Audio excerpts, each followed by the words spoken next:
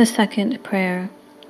O Jesus, true liberty of angels, paradise of delights, remember the horror and sadness which thou didst endure when thy enemies like furious lions surrounded thee, and by thousands of insults, spits, blows, lacerations, and other unheard-of cruelties tormented thee at will.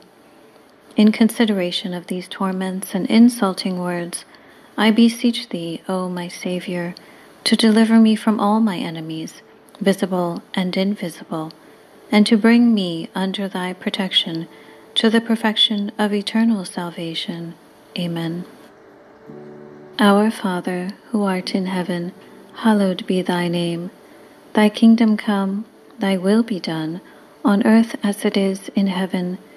Give us this day our daily bread, and forgive us our trespasses, as we forgive those who trespass against us.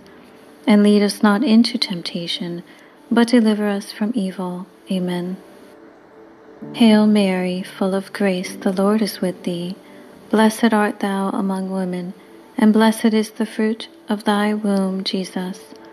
Holy Mary, Mother of God, pray for us sinners, now and at the hour of our death. Amen.